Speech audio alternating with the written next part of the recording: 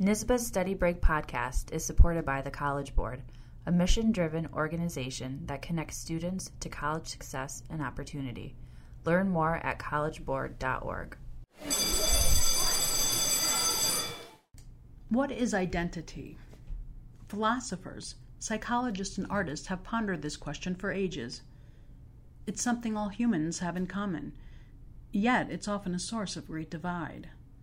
Identity is the essence of being, yet it is intangible. It's elusive, meaningful, intimate, and highly complex, which is part of its appeal. It's self-possessed. In theory, it is untouchable.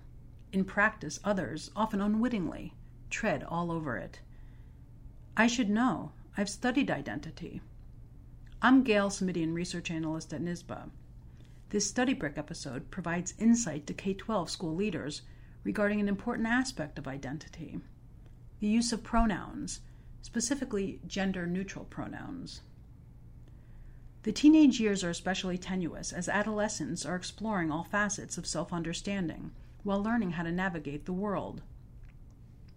Erik Erikson, the developmental psychologist, pointed to identity versus role confusion as being the focus of the adolescent stage of a person's life.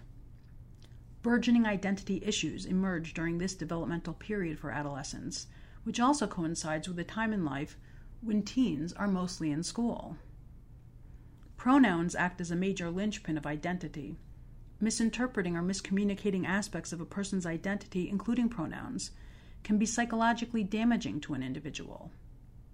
To avoid such damage and treat others with dignity, it's important that school leaders and educators are familiar with gender-neutral pronouns.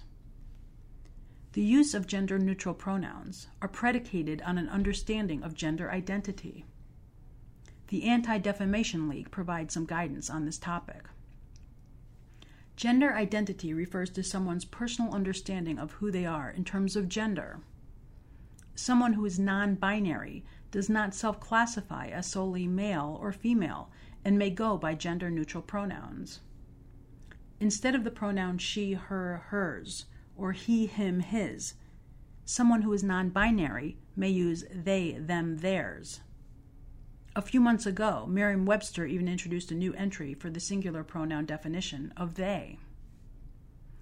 To highlight the importance of using correct pronouns and show support for such use, many individuals, including presidential candidates, are publicly declaring their pronouns over such digital media spaces as Twitter. Check out Study Break on Twitter at NYSBA Podcast to read about some resources on this topic. Thanks for listening. Until next time.